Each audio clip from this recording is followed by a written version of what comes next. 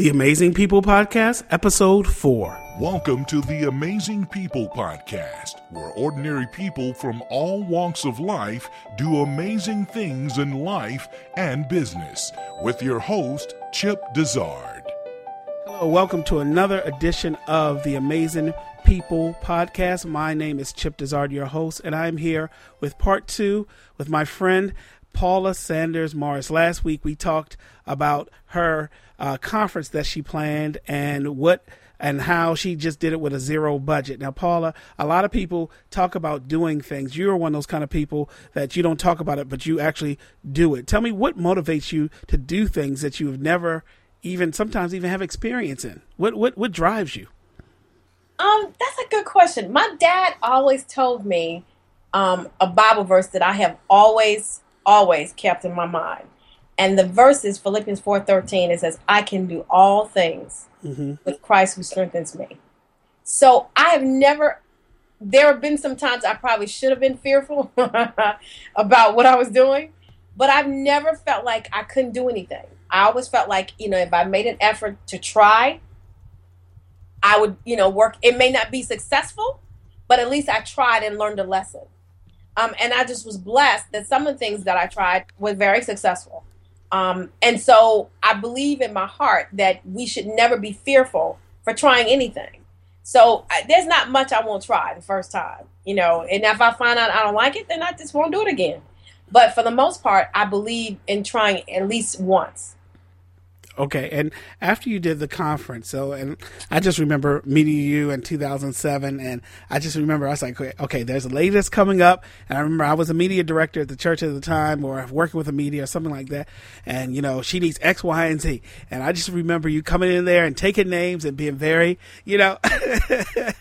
knowing what you want, and you knew exactly, and being a woman sometimes, especially in a media field, a lot of guys, you can talk to a lot of guys, but how do you deal with being a woman, and sometimes you're in charge of a lot of men, a lot of egos all around? That's a good question. I remember, thinking that as long as I was being clear and communicative with each individual, I never looked at myself as being a woman. Now, there are times that I recognize that being feminine has helped me because, when they might tell a man no, I might be able to say, well, I really appreciate, and smile and real pretty. Yeah. You got a lot of stuff at the church because you're nice to us. And we're like, okay. I remember. And there are times when I've walked in a room and I've been in a room full of men and they ain't pay attention to me at all. So I think it has good and bad points. But I've been fortunate enough to be competent in what I knew I wanted and really went after it. So typically, I usually have been able, even for people who didn't understand my vision, they at least supported me in the vision because they saw the passion that I had for it. So regardless if they agreed with it or not, or thought it was a great idea, they still supported me because they felt like, I really like her and I really want to get behind her. So it's been good and bad. So I think, for most women, they could probably say the same. And I know that one of your mentors is Kathy Hughes. What advice did she give to you? Yes. She told me, one, don't go into debt. Okay. That was the biggest thing. And she said, just stay small as long as you can until you have to grow. Because she said one of the problems that people do in business is they try to grow too fast. And they ended up 5 years from now, can't afford to, keep the doors open. She said, stay small as long as you can and try to maintain a sense of good customer service and providing a service that no one else can provide. So that's really good advice she gave me. Wow, that is. Now tell me about your faith and how your faith has helped your journey to where you are currently now. Well, I think with every venture that you have to have a measure of faith. There are days you do not have things working out the way you think they should work out. There are many days like that. I have learned to really put my trust in God and allow Him to direct my path and not, try to finish off everything myself. There are times when I put myself into it and I mess it up. So I've learned to just let Him do it and not try to get involved with it. There are times in my career over the last 10 years that I would sit down and say, okay, what am I supposed to do here? But after I prayed about it, and somebody would call me and say, hey, I got this project I want to talk to you about. And every project builds your resume. And it also is a stepping stone for doing something else. So I never really turn down projects, which is not a good thing to do all the time. Sometimes I turn them down, but if I think it's going to help me grow, and I think the Lord has provided me an opportunity, then I will take it. Because I just want to make sure that I'm building my character or my career or building some skill set that may be new to me. But I believe that God has provided that opportunity. So I walk in faith sometimes. Faith is walking and not seeing. So oh yeah, that's what I think. Oh yeah. Oh, don't we all know? Now let me ask you about currently. I know currently you're in New York City, and tell me why you're in New York City. What are you doing there? I'm actually executive producing a film called The Baptism of Chloe Foy with a young man, Clarence McCall. It's a Christian film that we're producing, and we hope to have it out in early 2013. He asked me to join his team as an executive producer back in November. And again, never done this before. So I immersed myself and tried to learn as much as I can. I even took an online television and movie production class with NYU online just to kind of get familiar. I just audited the class so that I could get familiar with the process and understand what would be going on. So I wouldn't be totally stupid sitting there. But it really helped enlighten me to what the movie making process was like, and understanding the script and all the nuances that go along with filmmaking. I've learned a tremendous amount in a short period of time. And there's still a lot I don't know. So it's been a great experience for me. And I'm hoping and praying that this movie will be a ministry for people to know more about Jesus. Wow. So tell me a little bit about the movie, The Baptism of Chloe Foy. It's about a young girl who decides to get baptized, and after she does, all hell breaks loose. Mm-hmm. And she and her parents have issues. She has family problems, and it chronicles her story and coming back and understanding what God has directed her path. And she kind of goes back and forth in telling her story, and then brings you to modern day time when she actually gets baptized. So that's what the story's about. Oh, wow. So, and tell me a little bit about Clarence and how you all met. You said you met him back in November. How did you meet up with the filmmaker?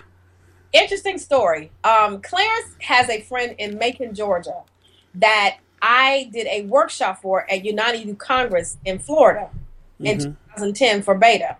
He was in my workshop, and he actually told Clarence that I was somebody he felt he needed to contact. Clarence reached out to me on Facebook and said, hey, my friend said that, he thought I should meet you, blah, blah, blah, blah, blah. So I responded back and I said, hey, I'm going to be in New York in a couple of weeks. Why don't we sit down and talk? Because he, at the time, asked me for some feedback on marketing in the church. That was all he asked me to do, is to give him some feedback on how to market his film in the church. So when I came to New York the first time in November, I called him and said, hey, I'm here. I don't think he believed that I was going to come, and he certainly didn't believe that I was going to meet him. So when we met at the media center here. We sat and we talked, and he basically asked me a few questions. I gave him some great ideas I felt and some great feedback, and I thought that was the end of it. And I just, he was very appreciative of me taking the time during my trip to come and meet with him, and I was excited to meet him. Well, good. I'm just thinking about, because when I sat on set and I saw, and I don't know much about short films, just a few I've been a part of and behind the scenes. I just know they take an awesome amount of work. I mean, it's just, scheduling alone is just a job, and not only budgeting, but scheduling. alone. So people who want to do films, even though the technology become cheaper, it is still a task. So what advice do you have for any filmmakers now that you're involved in the process? What advice would you give to up and coming filmmakers?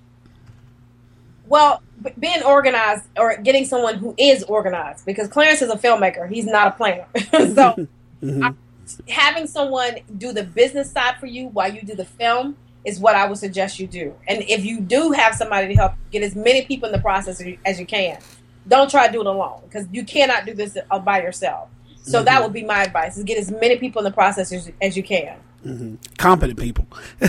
Absolutely. Competent, that goes without saying, because I sometimes tell my student, no one wants to be an independent filmmaker. You do it because you have money to pay people to do it. So, So tell me, what's next? What's next on your plate? You always have something next on the horizon. What's next for Paula Sanders Morris?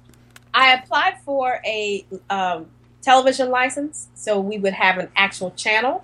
Oh yeah, we didn't even talk about the Faith Channel yet. I'm sorry, I have that on my list. Talk about your television network that you started. Actually, talk about that. We are a video on demand network in Chattanooga and in Macon, Georgia. We have 8 hours of content that we provide: worship services, concerts, Bible studies, cooking shows. We have 8 hours in Chattanooga and 8 hours on Cox in Macon, Georgia. So Our Faith Channel has applied for a license to become a full 24-hour channel, and we're waiting for the approval for that. That has to go through the FCC and all those different companies and organizations in the government to get approval. But we did apply for one, so we hope that by January we should hear back from them.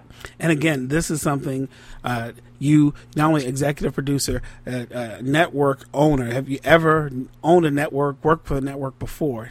So you created one yourself. Is that correct? That is correct. I did create this video on demand network. We hope to take it to be a regular Christian channel eventually. But right now we're doing pretty well staying as a VOD network right now, and providing people can go out there 24 hours a day and watch our content. And so far we've had some good response from that. Well, good. And I just want to know, there are a lot of people who operate, well, I've never done this before, and so they're scared to fail. You've never subscribed to that theory. Give some encouraging word to someone who's listening to this about, they want to do something. They want to do something, but they're just, scared and, of what to do next. There's a book that I would highly recommend people read. It's called The Dream Giver. The book really chronicles how to live outside the box and how to live in coping fear. Fear is not a bad thing entirely, because everybody should have some measure of fear, but it shouldn't stifle you from doing what God has ordained you to do. So I would highly recommend they read the book before you do anything, because I think once you understand the process in which, whether it be getting a business or getting a better job, whatever the situation is, once you understand what God has placed in your heart to be, what dream he's given you for your life, there's nothing that is going to stand in your way. Wow, that's powerful. So, Paula, tell us how we can find out about you and the movie and what you're doing. Any Facebook pages you want to make us aware of? Any other contact information you want to make us aware of? Absolutely. Our website is ourfaithchannel.com. Our Facebook page for the website is Our Faith Channel, Facebook.com/Our Faith Channel. If you want to know more about the movie, it's called The Baptism of Chloe Foy. And we have a Facebook page that's been set up so you can sign up and get information about the movie, when the movie's coming out, and follow us on Twitter at Our Faith Channel 1. Okay. And follow us on our director Clarence is at Clay McCall, CLA McCall, and you can follow him on Twitter as well. All right. Well, I just thank you for talking, and it's 2-part series about your journey, and I wish you, I don't believe in luck, but I wish you Godspeed in everything you do, and like I said, I affirm you for being a friend, a confidant, and somebody who I look up to who is not afraid of anything, no matter what the challenge. So I appreciate your time here, Paula. Oh, I'm glad to do it. Thank you for including me. I'm honored. Oh, thank you. So this is another episode of the Amazing People Podcast. This is a weekly podcast produced on our website. And thank you for joining us today, and we will see you soon.